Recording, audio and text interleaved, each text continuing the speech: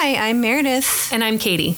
And you're listening to I'm Not Scared, You're Scared, a horror movie podcast. If you're a fan of the show, please like and follow us on iTunes and Spotify and review us. It'll help spread the word.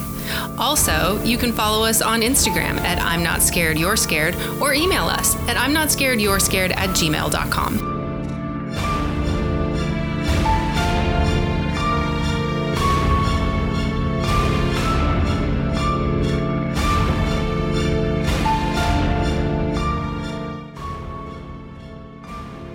Thanks for joining us.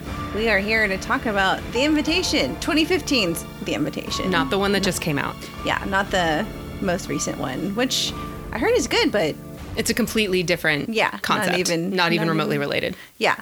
So I'm really excited about this movie. I love it so much. So and it's good. I want to say it was not widely known. No, it was independent. It wasn't like a big production. Studio. That's the word I was looking for. A big studio project. So it just kind of flew under the radar. But I think that anybody that sees it is going to be really impressed. Yeah, right. And so I'm really excited about talking about this one because it holds a little. It's very strange and odd and made me feel really unsettled. And it's hard for a movie to do that. So that's true. That's true. It's an achievement. I'm excited. But before we get into it, what's new with you, Katie? Oh my goodness. I actually have something pretty dramatic to share with you, Meredith, that has managed to not come up since. No, God no. As I sit here and sip my wine, I'm like, as a matter of fact, it's I am. It's for the baby. Glug, glug, glug. Well, so we this was a reschedule for the recording today from last weekend, and this was already news last weekend that I was gonna share with you then, and then we delayed a bit.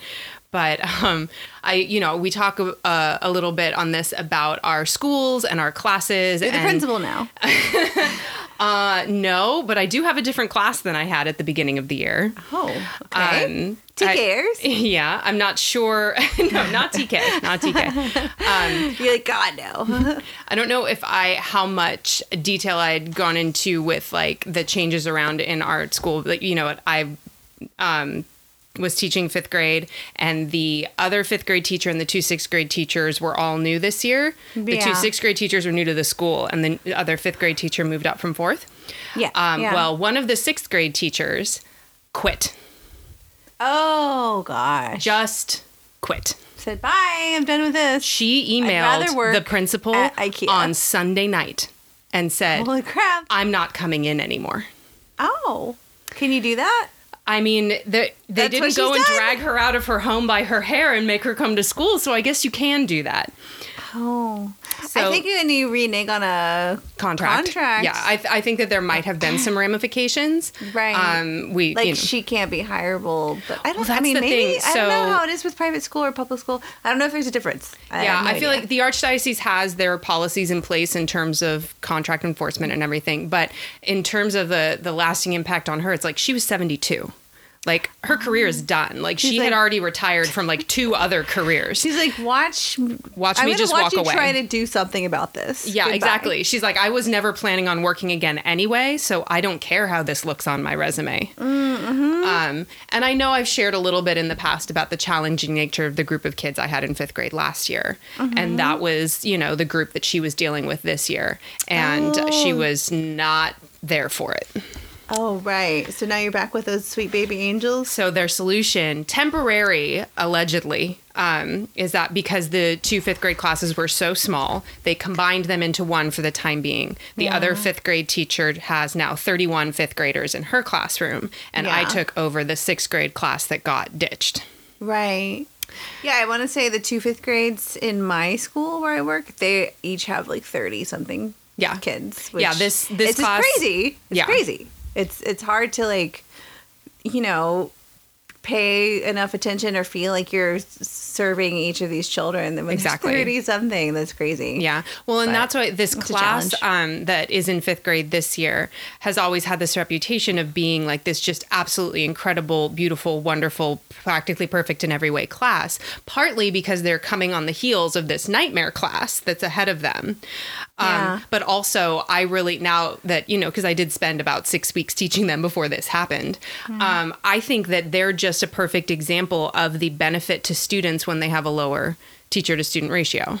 Yeah. You know, they're not inherently better or smarter children, but they've had more attention from their instructors for so long that Which is huge. it's developed them into, you know, more mature, advanced students just in a lot of ways. Well, I mean, if you think about pupils who get like tutoring and other things, Yeah. it's like it's just like obvious. that, yeah. Yeah, it's obvious when you're getting that 1-on-1 or even small groups. A lot of small groups. Yeah. It just opens up so many opportunities for that. So yeah. So this week, it was only a 4-day week because So Monday you took was the wine I gave you and you're like, look.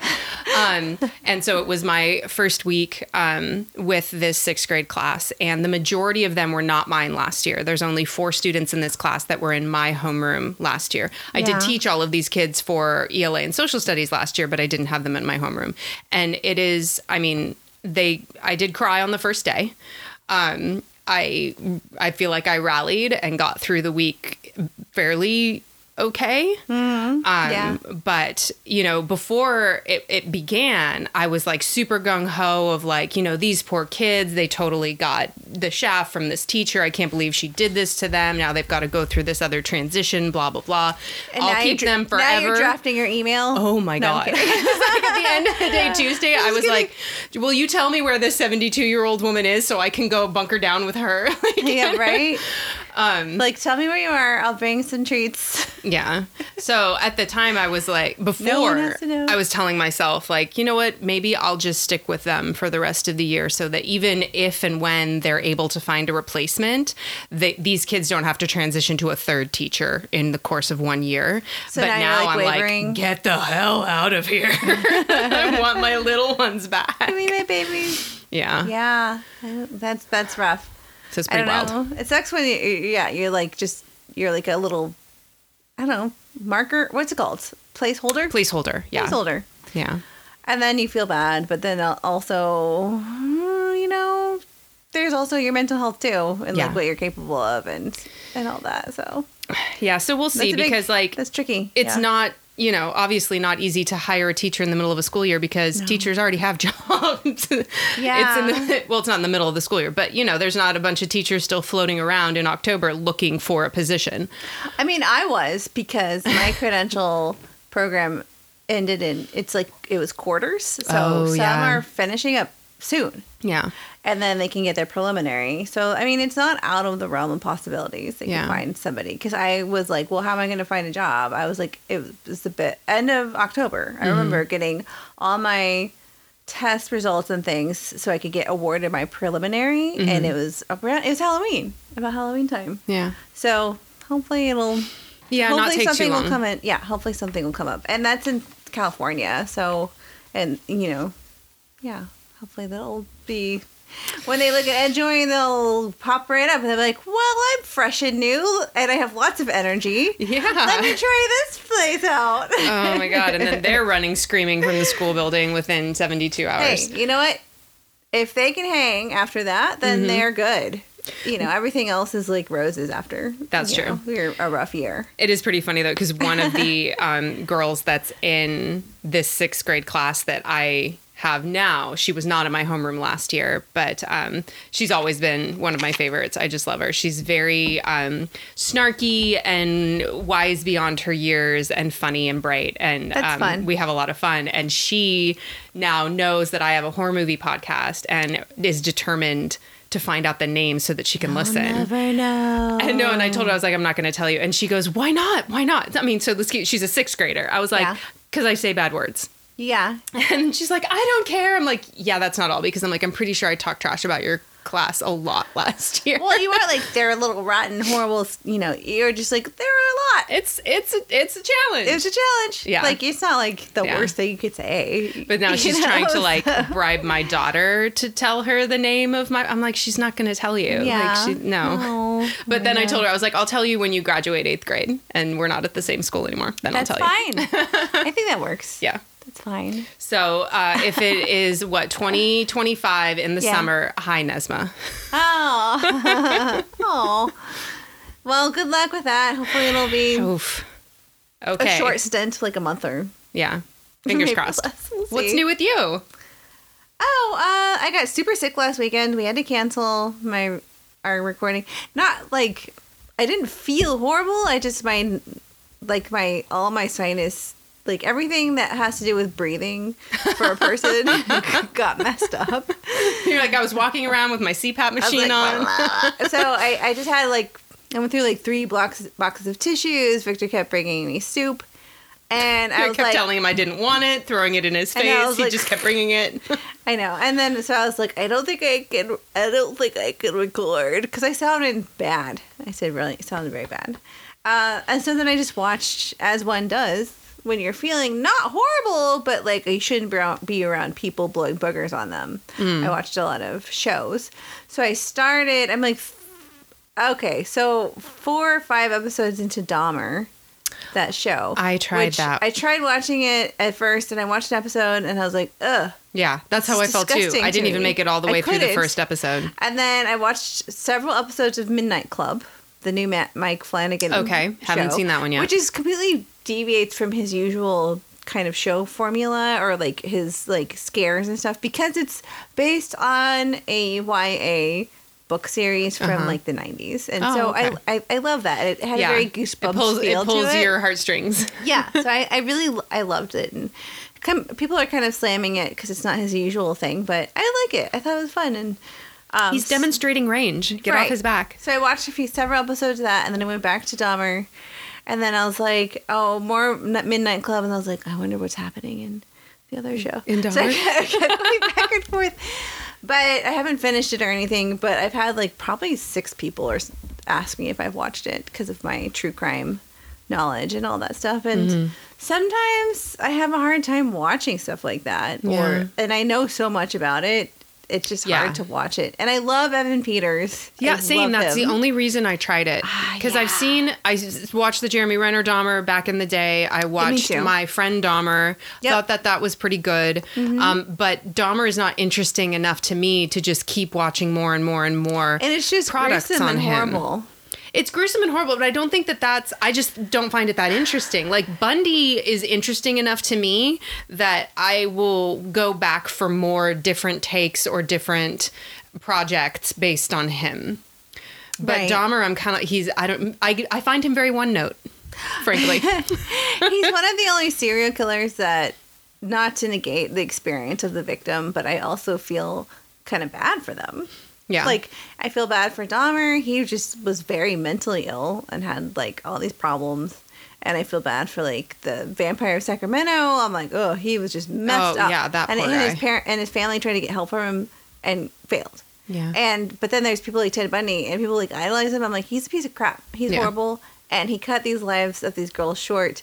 And they would have done eons more than this idiot could have done.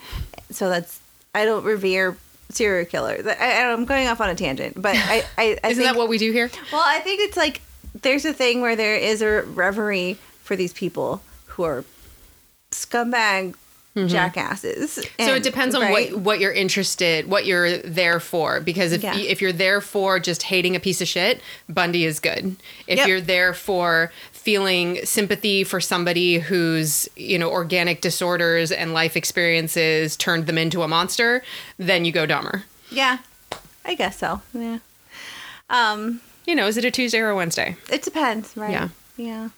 And anyway, I kind of went off a tangent, but I haven't finished it. Maybe I will. We'll see. But anyway, so that's what's new with me. I just watched a bunch of TV. I was sick. Then I went back to work. I felt fine to go back to work. And, TK's a challenge. It's fun. It's a challenge. Yeah. Speaking of boogers. Yeah, like so many boogers. I mean, someone asked me, am I going to stay in TK? If I were going to, I'd have to go back to school to do it. Oh, really? You need like early childhood or? Yes. Okay. And I'm like, I don't know if I want to do that. You know, I already have my credential and I've worked so hard and I got a second master's degree during a pandemic. You feel like you should at least get like 5 years before you have to go back and do more education. Right. And I just feel tired. I want to like just not coast. That's not an option when you're teaching. But I want to not have to go to school.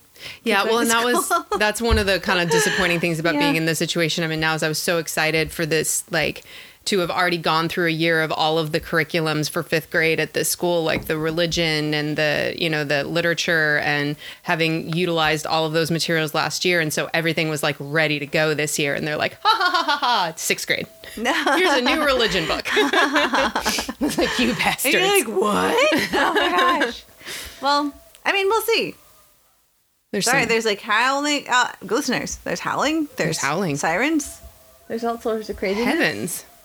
We're missing something dramatic outside. Yeah. And, but we're not going to be missing the dramatic stuff happening outside later tonight because... Oh, we're having a Rocky Horror Picture Show. Second annual. We're going to do it every year.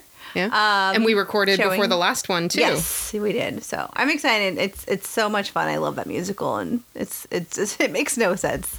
Yeah. And I love it. I'm coughing, and I love it. She loves it so much she coughs. Something like that. Okay. All right. So Katie's doing the synopsis tonight, or it's not tonight. Today. You can say tonight. I don't care. I can do what I want. Yes. I am on synopsis duty for this episode for the invitation from 2015. So as we go into the holiday season, which we all know is the time of dinner parties, you know, we try to have a little fun thematically around the holidays. Last year for Thanksgiving, we did You're Next, the which charming family dinner gathering event. The invitation is not a family gathering, but it is based around the idea of a dinner party, maybe a Friendsgiving, if you will, as opposed to a family. Randomly, I just thought of it. I also watched X, the movie X. Oh, by Ty West. Great. So Grace wants to watch that because Pearl was the first one, right? Mm-hmm. And then she wants to watch those. Are those okay for her? Pearl I haven't seen Pearl because it's only in the theater. It hasn't. Oh, the Pearl is the sequel, not the first one. It's a prequel. It's a prequel, but it came out after. You watch X and then you see like who this person was before they came into the they're a character in the movie X. So do you think X would be okay for Grace, or is it there's a lot of questionable? Porn. A lot of porn? Well, because they're filming a porn.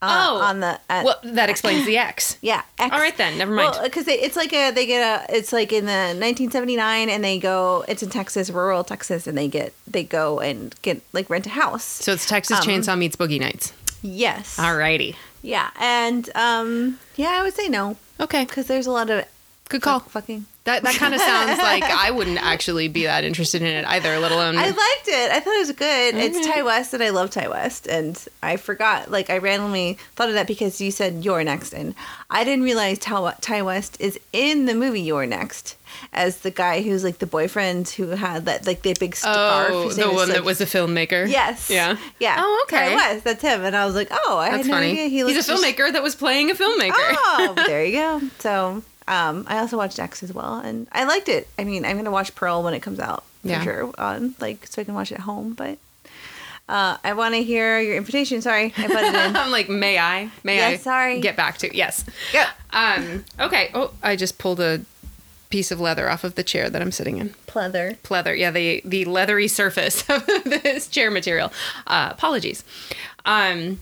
So yeah, as I said, the invitation is a dinner party setting, and it's got some recognizable folks in it here and there. Mm-hmm. It's not a like super big Hollywood cast, just because we talked about it being independent. But the main character Will is played by Logan Marshall Green, who's kind of a familiar face. I loved him in Prometheus. Oh, I love Prometheus. He's a cutie. Yeah. And then the character of David is played by Michael. I don't know if it's Huisman or Husman or whatever, but he was in Haunting of Hill House. In Game of Thrones also?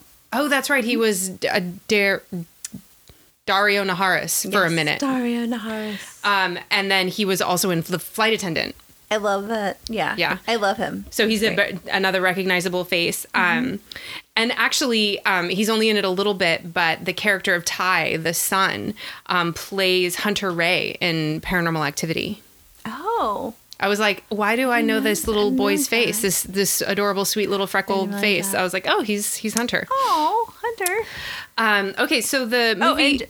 and John Carroll Lynch, who I love. Well, that was going to be my big reveal. Oh, I'm so sorry. Yes, you're right. I'm so sorry. John Carroll Lynch is kind of a highlight of it.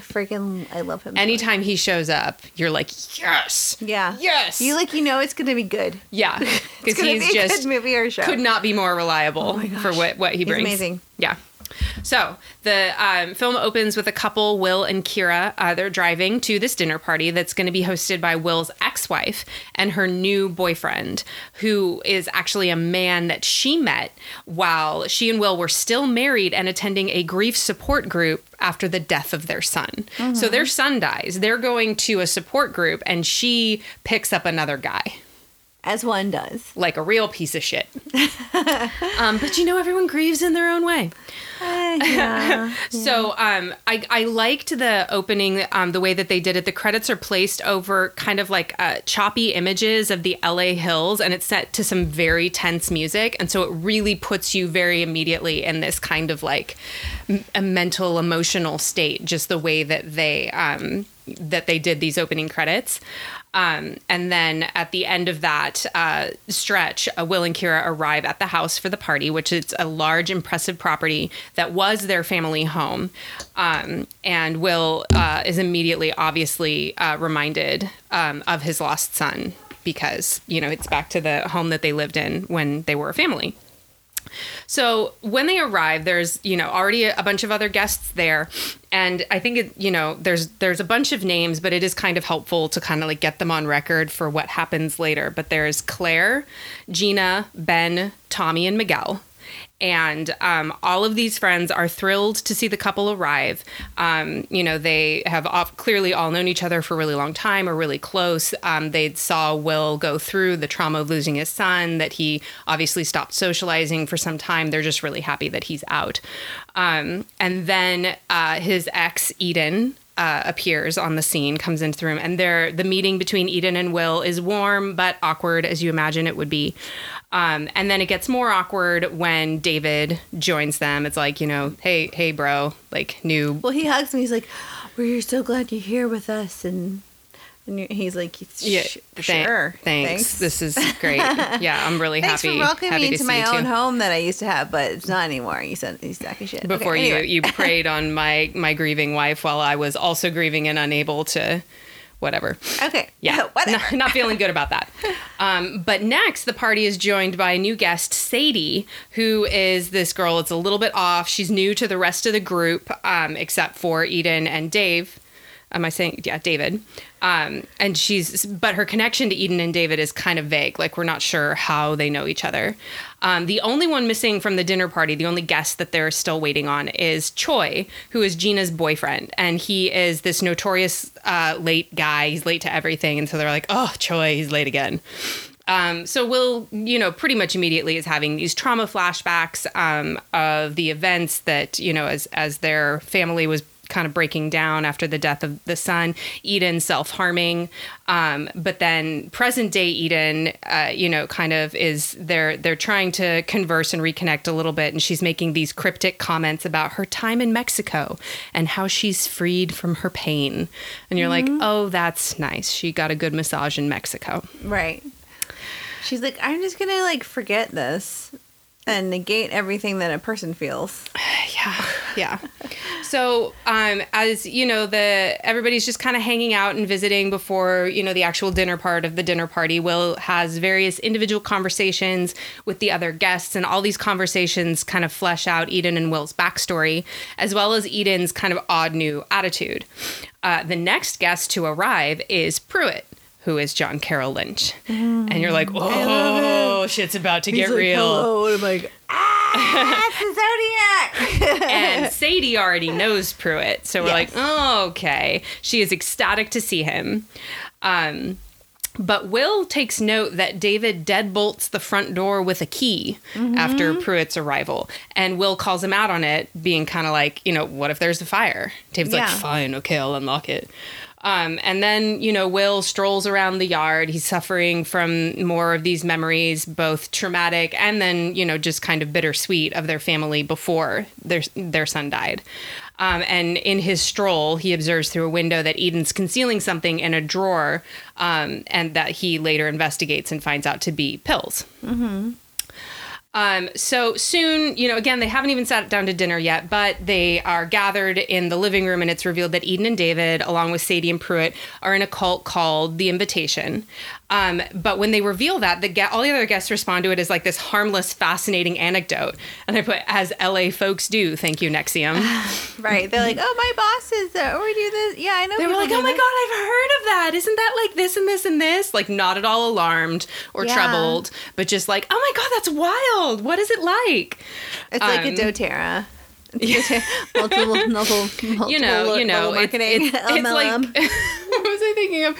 Not Lululemon, but what's the other leggings that they had all the women LuLaRoe. LuLaRoe. I'm like, it's just like when you show up at the dinner party and they're selling LuLaRoe. Oh my gosh, I had so many people like, come to my doTERRA party, come to my LuLaRoe party. I'm like, I'm very busy. Yeah, thank you very much. Thanks. I like my Target leggings. I know. So seemingly innocuous conversation continues, and they kind of joke about the locking of the door. And then the party views an initiation video for the Invitation cult. And in it, they witness the death of a cult member who is striving to rejoin her lost loved one.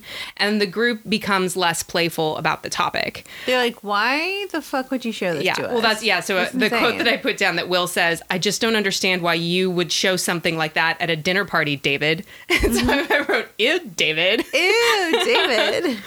And then tensions continue to rise when Will kind of reacts out of his pain as Eden keeps professing that she's free from pain. I'm free from pain. And he's like, fuck you, our son died. Yeah. So obviously he's responding to what she's putting out there by getting more and more upset and more angry. Yeah. Yeah. Understandably.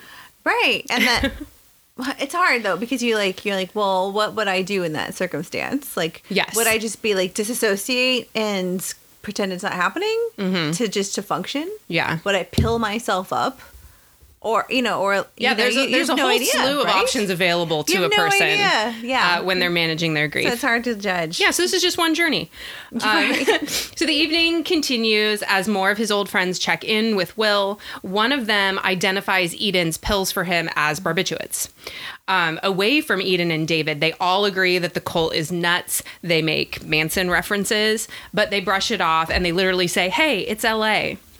And so next, David suggests that they all play a game from the cult that he calls I Want, asking them all to honestly admit their desires.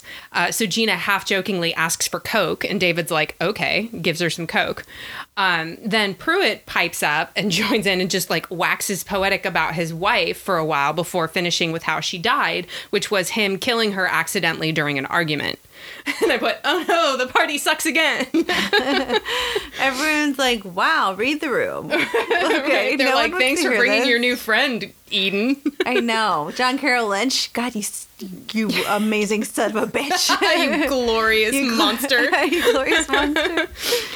So at this point, Claire, sweet Claire, does the exact right thing. She is honest and clear that this is all making her uncomfortable, and she is going to leave. Well, because some of them are like, I just want to like kiss. I want to blowjob him so-and-so. Or I want to, make out with so-and-so. And one of them like kisses the other one on the lips, and she's like, I'm gonna go. Yeah. But I feel like she's the perfect, like she is Karen and Georgia's like perfect example of like, politeness. Get the fuck out of there. Yes. Are they doing stuff that's making you I don't care that they're your friends. You're a grown ass woman. You're uncomfortable. Yeah. You get to say that and leave. That's what you get to do. Yes. So and she does. After seeing like the suicide video. This is after like this freaking weird story about this guy who murdering killed his wife. And then, and then he's out because he went to prison for it and he Yes. just got out and everything. And she's like, oh, okay. Right. Bye-bye. Yeah. So David kind of coaxes and cajoles, but Will stands up for Claire leaving. He's like, no, if she wants to go, she should go. Yeah. Like, David's like, you need to shut up. David's like, Eden worked so hard on this dinner, this thing, and it'd be great if you stayed. Yeah. It'd be great if you stayed. And like Will just like stands up and he's like, no, she's allowed to leave. Don't push her. Like, she can go if she wants. So she does. But then Pruitt is like, oh, wait, I parked behind you. And so they exit together. And Will is like, super suspicious. And so he's being hyper vigilant and he's watching from the window to ensure that Claire actually does leave safely.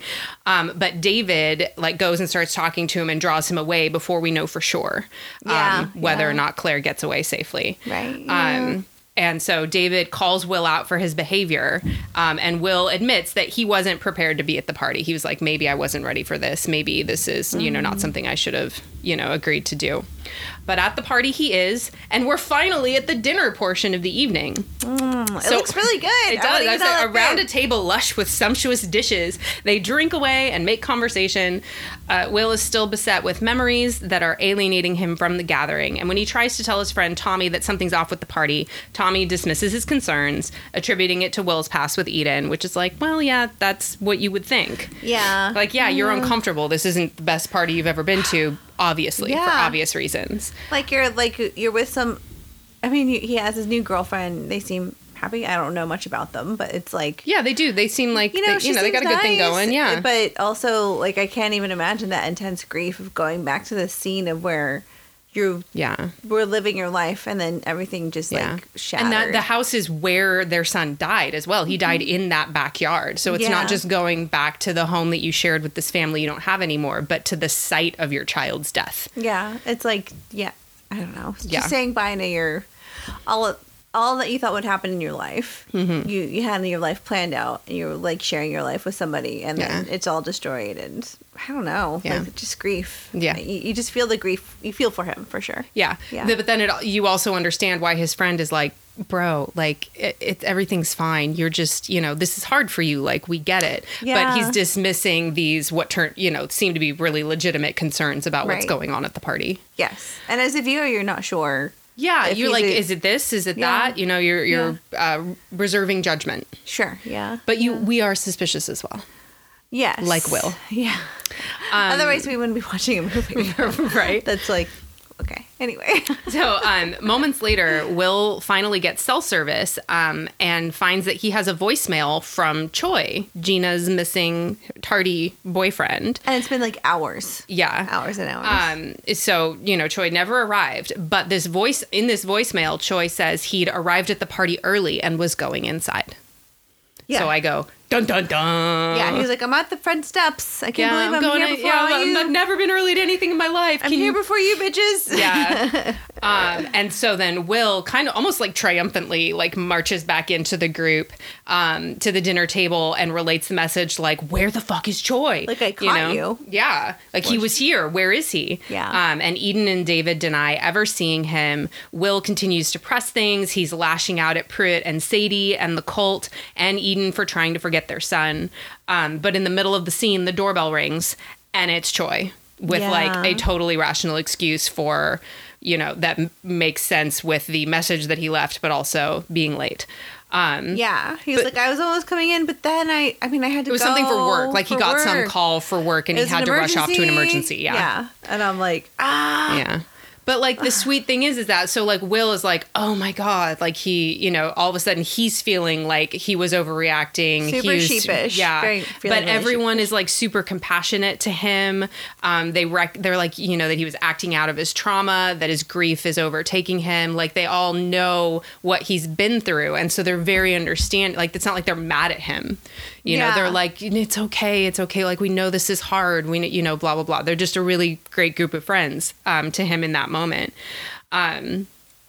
So I put the quote that I put down is that he what Will says is, I've been waiting to die since the moment it happened. Yeah. And I put that down because, like, you know, we both have kids. Anybody that has kids, like, you know, that's probably universally agreed upon to be the worst thing that a human could have to go through is to lose a child. Like, you know, parents are supposed to die first and all that.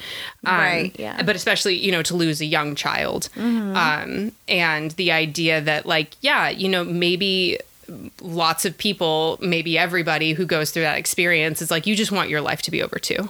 Like, you don't want to have to continue living with that loss. Yeah. Yeah. Yeah. And so that's why I thought that quote was like very apt for what, you know, his character is supposed to be experiencing.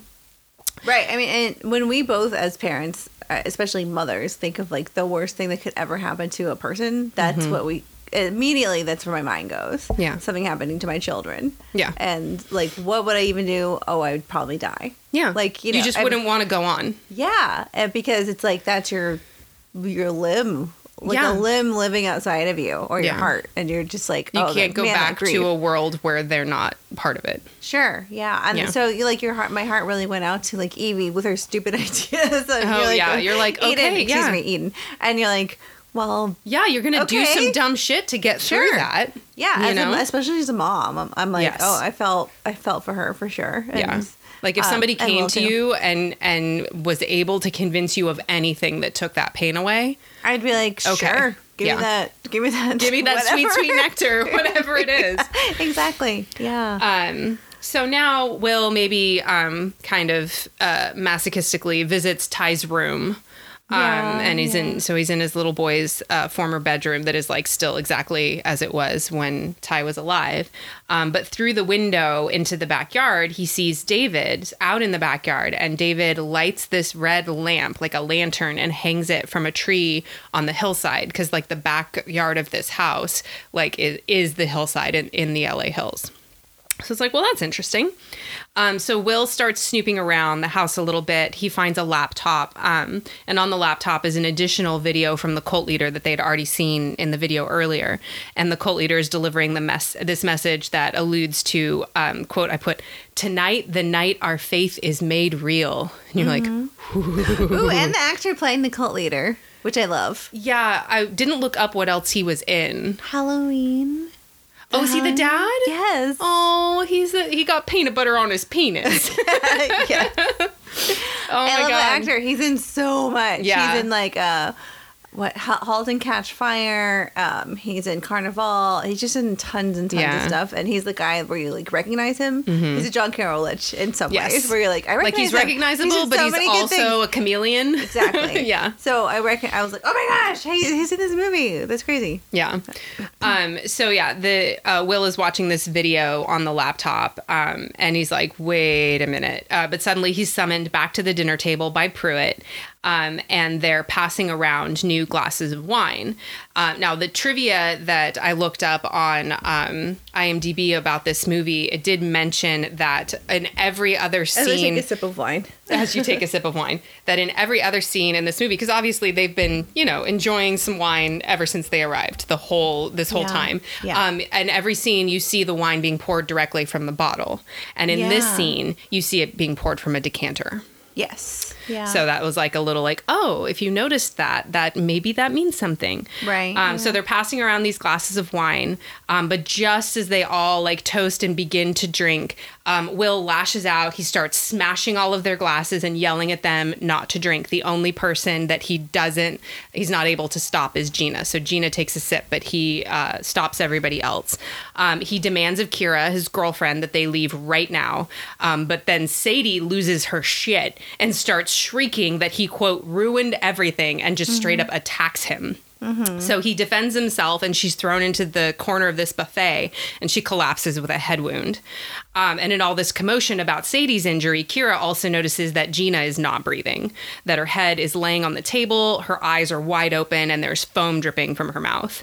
So obviously Yeah. tensions rise Well, at this point. That was a big like moment where she was on the ground, Sadie, and Mm-hmm. and someone says she's not breathing, and someone says, And he they're goes, like, no, she's he is. breathing. And like, no, not her, Gina. And then you're like, holy crap. What? Yeah, because you it was forget, crazy. like, you don't really, and this is one of those things where you go back and So intense. rewatch a movie like this, and you're able to pick up those little things, because the first time you watch it, you probably wouldn't have registered that Gina was the only one that took a sip from her glass. But going back and looking at it, you're like, oh yeah, she's the only one that drank anything. And so then I love that scene. It's really well written, and the way that it's cut too, like all the shots and everything, it's really thrilling, very intense, and suspenseful. Yeah. So they can't get cell reception on anybody's phones to call 911, and then they find the doors to outside are locked. And so Miguel is administering chest compressions to Gina, but suddenly he is shot in the back by David, who just shows up out of nowhere with a gun. So then there's a like kind of muted slow motion scene where Pruitt is taking the gun from David, and we're like, oh yes, Pruitt's the hero. And he's seemingly like pacifying David and everything. But then immediately, as soon as Pruitt gets the gun, he turns and shoots Choi. So now, with no illusions about what's happening, what's actually going on, the rest of them just start like panicking and fleeing and fighting back. But all doors are locked. They can't get out. Blood-soaked Sadie has, regained consciousness and is just like a maniac, just, running around like a banshee. Will and Kira kind of flee together, and they get barricaded in a room. And through a window from that room into the backyard, they see David and Pruitt kill Ben outside, first by stabbing him and then by shooting him. Yeah, but they're like just hiding, like they can't do anything. And so they just stay hidden. Who left his wife at home. Yes. And then, yeah. I forgot what. So then Will and Kira are trying to sneak out, and they overhear a conversation between Eden, who is like now kind of balking at this huge mess that resulted from their plan, and just like maybe thinking that this was a mistake and it wasn't supposed to be like this. And David, who is convinced and trying to convince her that they can still pull off their mission from the cult leader and free themselves from all pain. So you're like, oh, fuck, that's what this was about. Like they gathered these people. And it was some sort of like blood payment for their own, to free themselves from their own pain by, destroying all of these other lives. So Will and Kira are continuing to try to escape the house. They're being stalked by the always creepy John Carroll Lynch. But then Kira like ends him. She like beats the shit out of him. With a wine bottle. Yeah. And you're just like, get it, girl. Yeah. Like Will's just kind of standing there like, oh, okay. Oh, you got this, right? You're fine. Babe, I'm here if you need me. Nope. Okay. She's amazing. And next they come upon Eden, who, she's got the gun now. She shoots Will in the shoulder, but like clearly cannot handle any of this, and shoots herself in her stomach, which is like, that's, to shoot yourself in the stomach, like that's, it's going to take a long time for you to die bleeding out, like the pain, that's brutal. Yeah. It's not like shooting yourself in the head. She's wearing like a white flowing, very beautiful Princess dress. Leia. Yeah. and she's wearing it all night, and I'm like, oh, that's so lovely. And must be a reason why she's wearing this white outfit, because it must mean something. Yeah, it was probably supposed to be symbolic of the transformation they were going to experience that night had the plan gone. And then it becomes soaked in blood all down. Like the whole front is like a deep burgundy red with blood. It's pretty crazy. Yeah. So that was very sad, because it was kind of like, like you were talking about the sympathy that you feel with her, even though she's like behaving like a lunatic this whole time and buying into all of this crazy shit. But it's like she's trying to cope with an unimaginable grief. And so at this point, like you can see that it's kind of snapped her out of it to where now she's feeling the pain of the loss of her son, plus the realization and pain of what they've done and what's happening. And just, she's like, you know what, that's it. I'm out. Yeah. Yeah. You're like, yeah, no, I see that. I get it. Right. Yeah, that's crazy. And then last to appear, David, he comes out of nowhere. And then who also comes out, Tommy shows up. Like, it's, you know, it's one of those scenes where there's enough people in this house and there's chaos and there's people running all over the place. And so you kind of lose track of where everyone is. And so it's a perfect opportunity to be like, oh my God, you totally forgot about Tommy. But he like bursts into the scene and takes out David with this big ass knife. And you're like, yeah, Tommy. Well, like David shot his lover or his husband or whatever. Yeah. So he was like, you know what? I'm going to just kill you. That's right. Yeah. Because I forgot Tommy and Miguel were a couple and David had killed Miguel. So yeah. I mean, also, it's probably self-defense too, but it probably felt good. Yeah, very satisfying, I'm sure. For him. This is for Miguel. Yeah. So Will goes to the dying Eden because, you know, she's going to take a long time to die with that gut wound. And she admits how deeply she misses their son, and she apologizes to him. Will fulfills her wish to be taken outside, and he lays her in the yard on the spot where their son died, and she dies there too.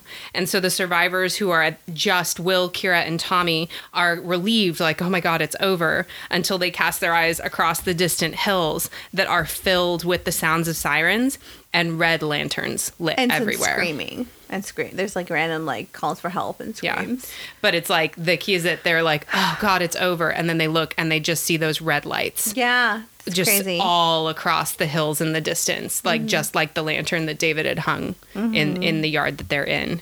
And so it's like, oh shit. Like you realize that whole, this is the night. It was a coordinated event throughout a cult that was like clearly very widespread. Yeah. Yeah. And that's the end. That's the end. Yeah. Did you think it was scary? I want to say not scary, but suspenseful. And it's one of the only movies where I felt like I'm not really, really judging characters because of that, like what I mentioned before, like this grief that they've been through. Because a lot of times when I watch movies, I'm like, you dummy, like what the fuck are you doing? But then this, it's like so earth shattering. Like I don't feel like I have room to judge, anyone's actions when they are going through that kind of grief. So for me, I felt very bad for the main character and then Eden as well. And then also you see the main character, you're like, is he a reliable protagonist? Is he someone that you should be like, oh, this is very strange, and he's feeling like all like judgmental and weird and be like, this is wrong, and then you're like, is it wrong? Is it really? Or am I just saying this because he's saying this? Or is it like, should I be alarmed? Yeah, and the fact that he's going through the trauma too, you know that that's going to affect the way that he views anything. Yes, because he's already, I mean, I couldn't imagine going to dinner at my ex's whatever. Like even under no death circumstances. My children are fine. Yeah. Even still, I'd be like, ugh, like this is weird. Like I might not be the most like reliable gracious source. Or that too. Yeah.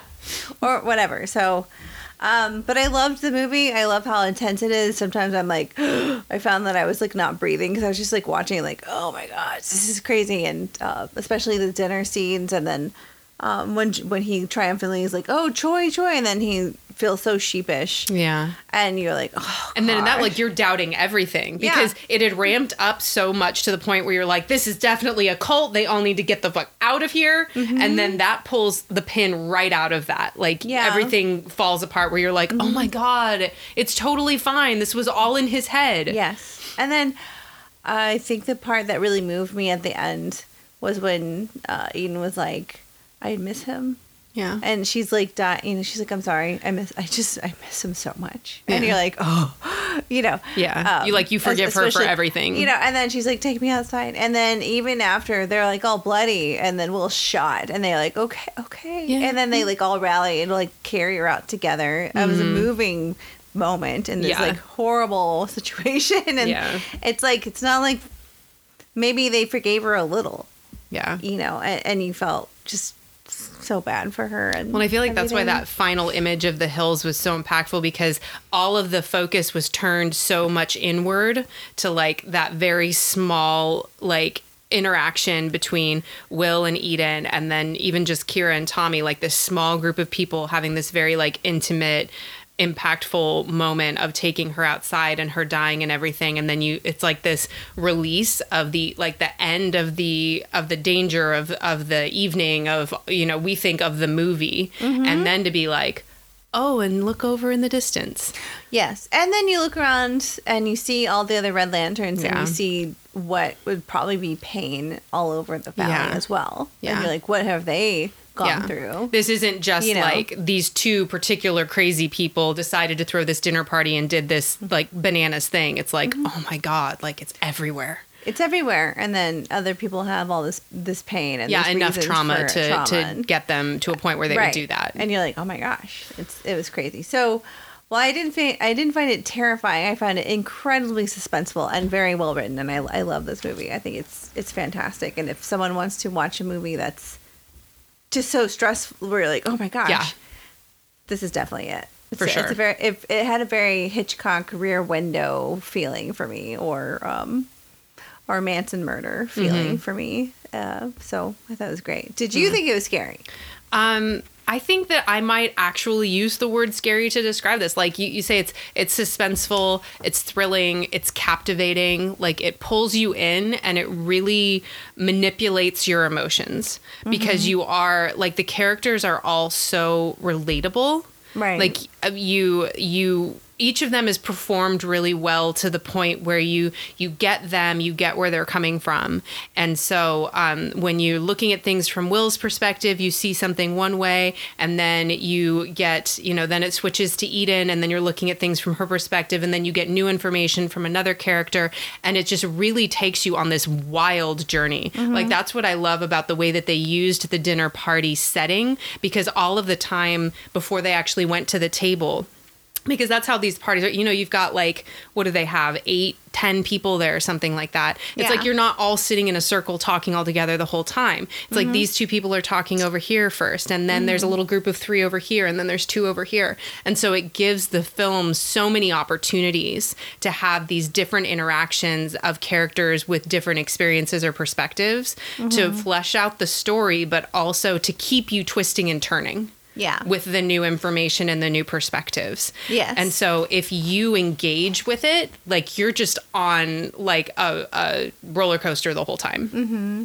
And I loved that. I love that too. I think it's great. And I mean, as also David's flashbacks, or not David, Will's flashbacks as well, where they're heartbreaking. Awful. And then you see like Eden she's trying to take her own life at that sink where she's trying to like he's getting a glass of water, or like he's in the backyard and he's thinking about his son, or they're having like a barbecue with friends, and there are friends that are there at that dinner party. Yeah. And their son tragically dies, and it's like a freak accident. They don't go into like the details, but yeah, it's like he was playing crazy with another kid and there was some accident. Yeah. And Ty was killed. Yeah. Like they come so close to actually showing it. Like it's the way that they edited the scene of the flashback is like him running up to the spot and there's people in the way and him like bursting through, but you don't actually see it. And Will's looking and you're like, what is he seeing? But you don't get to see it. You don't get to see it. It's one of those things where your imagination may be worse than reality. Exactly. Too. Exactly. So I don't know. I it's hard to say like I love a movie that's so awful, but it's very good. Yeah. I don't know what else to say about it. Yeah, it's smart. It's Yeah. really intelligently made, because so many like horror movies, they try and play with your emotions just with like kind of visual stimuli, not really a lot of thought or emotion. And so to like tap into human experience, and then in particular, that's what I was going to say, a person's past as well. Right. And then like in this case, like, most people are lucky enough to have not experienced losing a child. But as we said, if you have a child, you can imagine that would be the worst thing possible. Right. And so just that element. But then even in addition to that, like, because you really see the genuine concern and compassion and love that the friends have for each other. And that's something that you can relate to too as a person. Yeah. And so there's just all of the characters and the dynamics and the interactions are so genuine that it has so much more legitimacy than a lot of scary movies. Yes. It tried harder, I think. And it completely flew under the radar. I think if anyone has the opportunity to watch, they should. Yeah.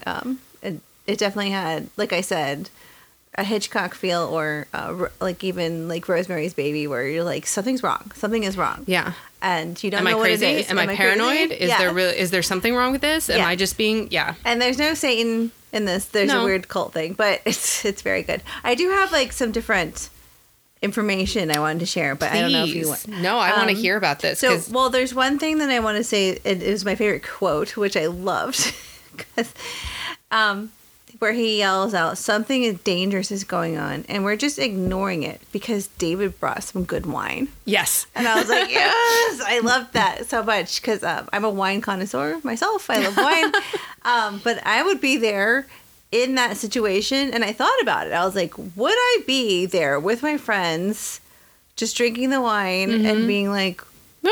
you know, I'm here for my friends. Yeah. This is normal, or not normal, but like we're just trying to like be there for our friends. I don't feel unsafe. Right. Yeah. And then even still, like I also said how they played that What I Want or I Want game, and it was talking about the example of methods like groups for like cults to break down a person is to like get rid of that inhibition thing where Yeah. someone is like has their guard up.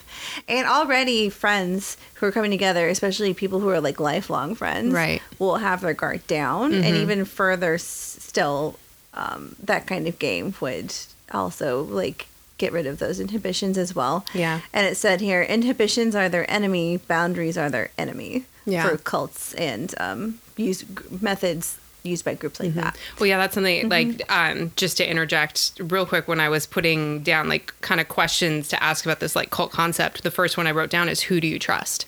Because Yeah. they've given us a setting that should be people that you trust more than maybe anyone else in the world. But Your there's just lifelong friends. Exactly. And you've got these couple of elements of these two new people that you don't know, but it's okay because there's like two kind of new weird people, but the rest of us are all like, we're safe. Like this is our Sure. group. Well, imagine also like where your lifelong friend brings someone new and you feel like maybe they're okay because they've been vetted by your friend. Right. Yeah. But and so how So you you're like, how much do I inherently not trust trust people, but then how do you know, like, because then with Eden, like, she went through this trauma, she changed in some way and introduced into their group these unsafe people in this unsafe setting. But how do you know? Yeah. Well, you also see her. Eden is like smiling, like, I'm so glad you're here. She has Yeah. a very ethereal, like, ah. And then suddenly there's cracks, though. Like when she slaps her friend Yeah. for being like, that sounds like bullshit or whatever. And she's like, she slaps him in the face and she's like, no one even cares what you think. Yeah. And you're like, oh, and you're okay. like, oh my gosh. And she's like, I'm sorry, I've already forgotten. Yeah. You know, well, and that comes too from the place, forgiveness. like the love that they all have for each other, because Yeah. just like their understanding of Will's overreaction to stuff because of his grief, Mm-hmm. they're totally there to be like, yeah, Eden's acting like batshit crazy, but she's been through something horrible and this is how she's coping and we love her. So Yeah. we're not going to judge her. We're not going to dismiss her, and we're not going to walk out on the dinner she made. Yes, exactly.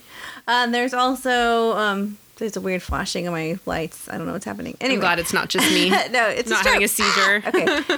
Oh, so there's the Claire's Fate, who is in the DVD commentary. We talked about it before we recorded, but it was Claire who was like, she's a professor. Like she talked about how she's got like tenure trying to, and- yeah. tenure. You know, she's a very knowledgeable, intelligent woman. And Who stands up and says, yes. I'm uncomfortable. I'm getting the fuck out of I'm here." leaving. So she leaves, and you see Will watching.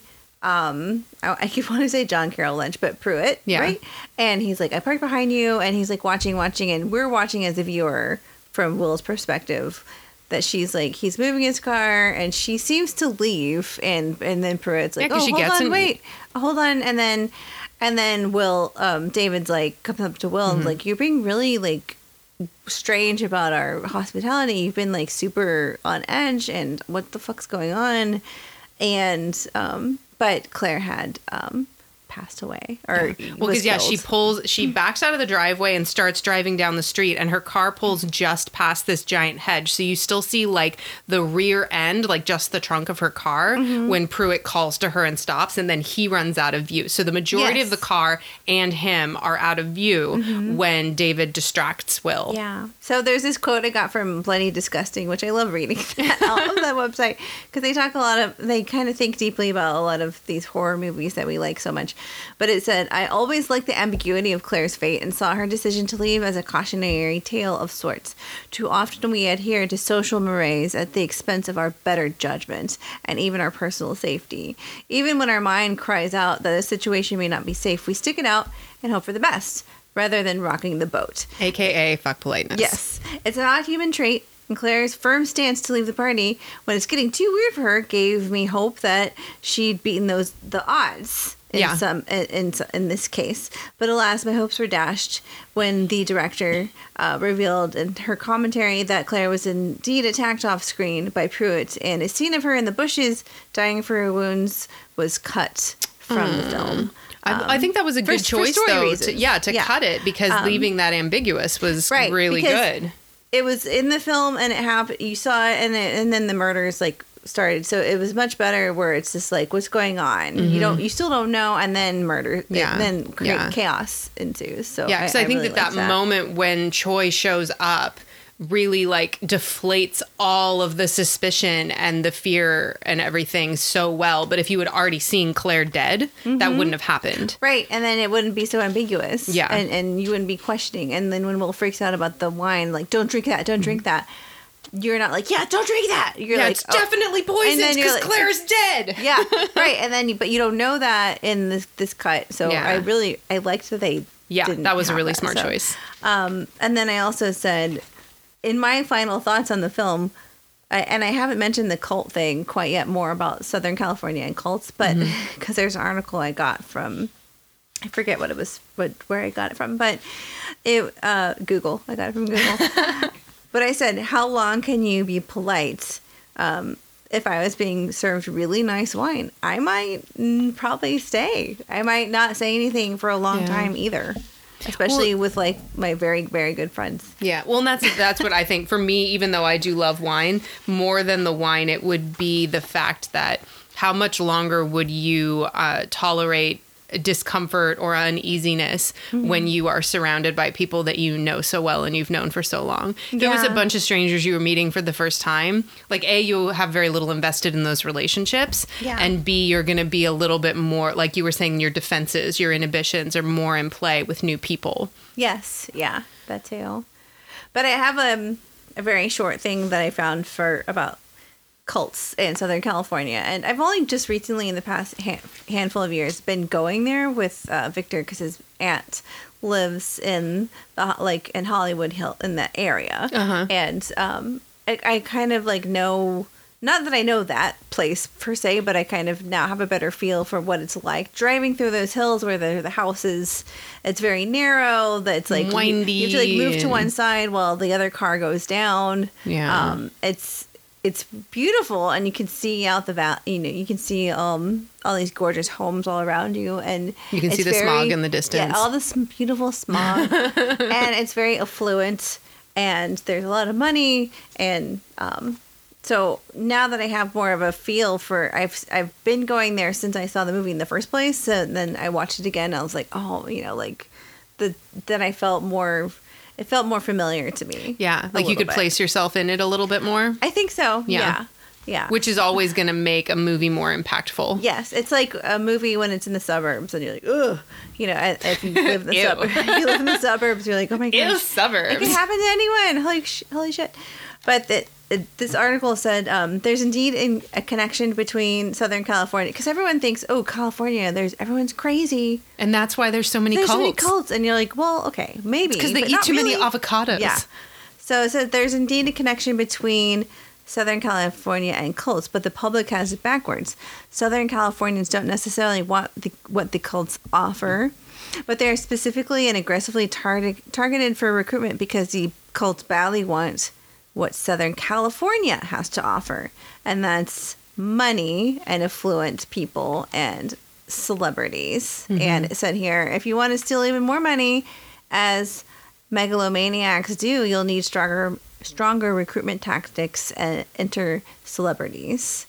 So I thought that was kind of interesting, because they were talking about in this article about the gold rush in Hollywood and all of that stuff, and how these groups like NXIVM and all these other kinds of cults target target that. Yeah. Yeah. It kind of flips it on its head. Like the assumption that we make about why these famous, like, and Manson would be the one that probably almost everyone would know about. Like, I think a lot of people know about NXIVM, and then there's like, however many other ones that wouldn't be common knowledge. Yeah. But, I think Manson kind of set that tone in the country's minds about LA, and like, this happened out there because people are crazy and they're People hippies are searching for answers. People are searching for answers. Yeah. But then to like flip it around and be like, no, people that start cults do it for a particular reason, and targeting people, particularly in Southern California,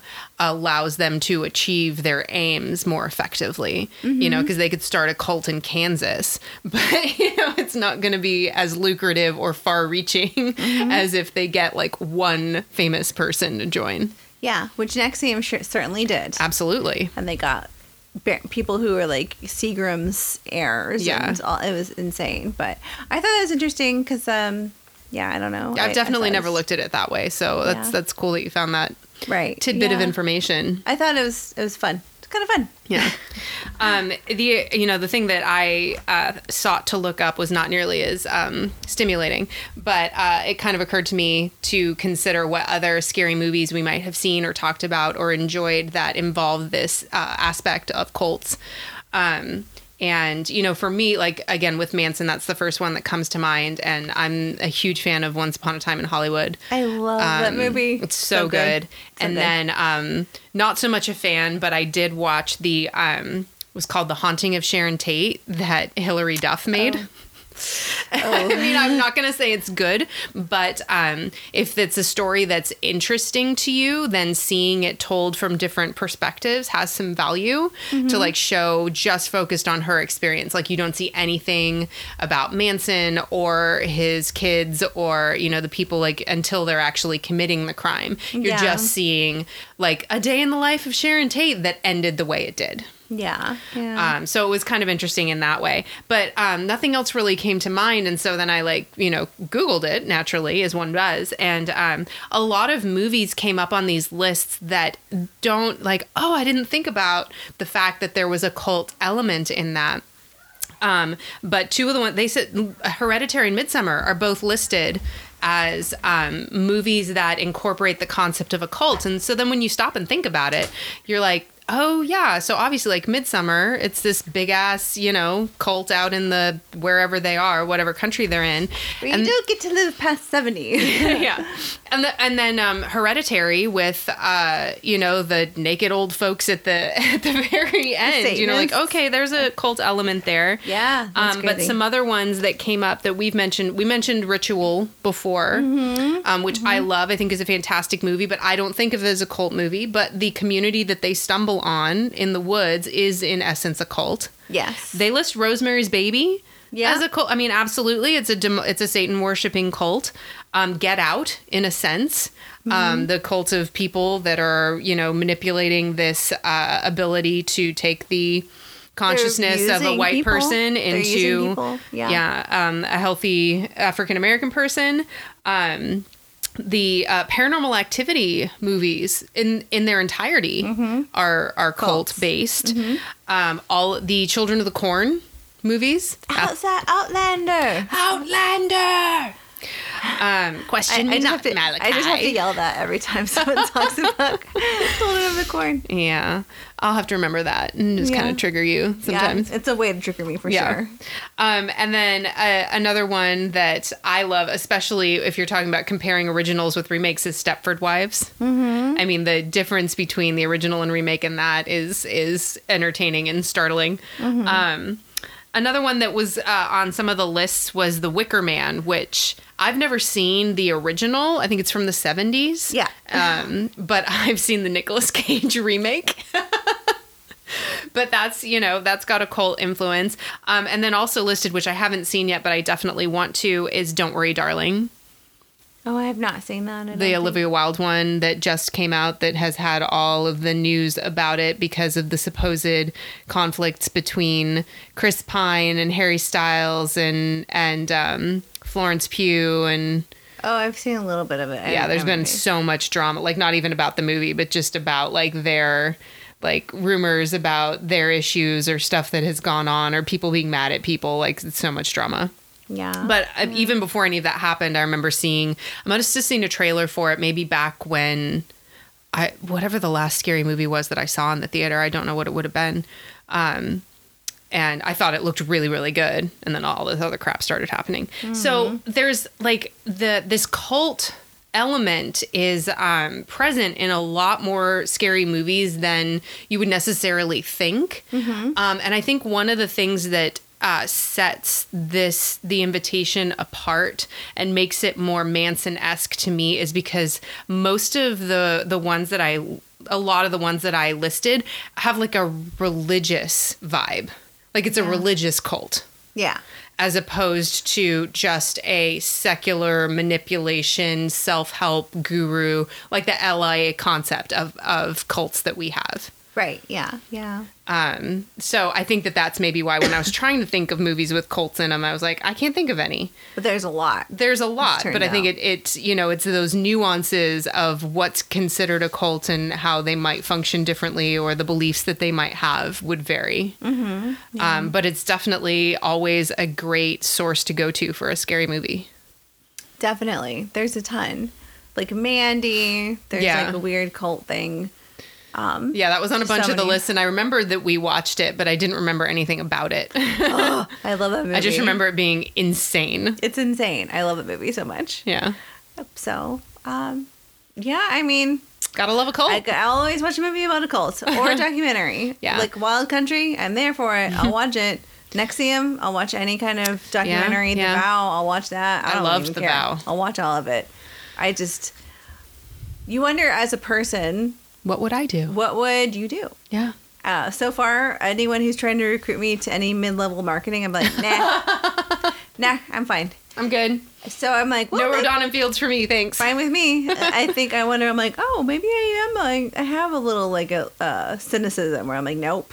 Yeah. At least I'd hope, right? Especially if it's a terrible cult. We would all like to think that we'd be the Claire in the situation. Yeah. To be like, hey, and she doesn't even say this is bullshit or you guys are crazy. She just says, I'm uncomfortable with this. And I want to go. And I'm going to go.